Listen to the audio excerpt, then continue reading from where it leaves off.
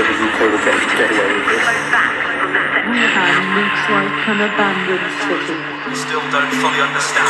The Chinese really clamped down on travel, but I don't think it's going to happen. That a man who recently travelled from Italy.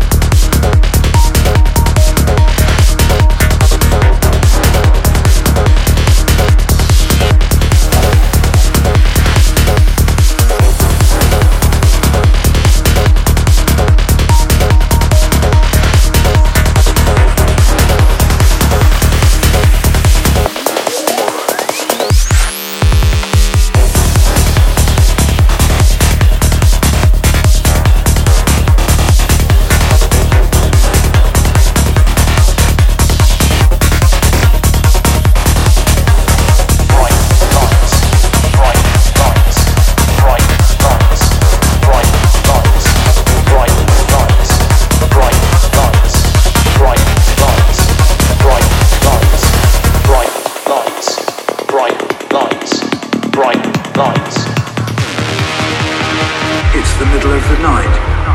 Feel the drumming of a washing machine from somewhere below, as if it runs up through the backbone of the building.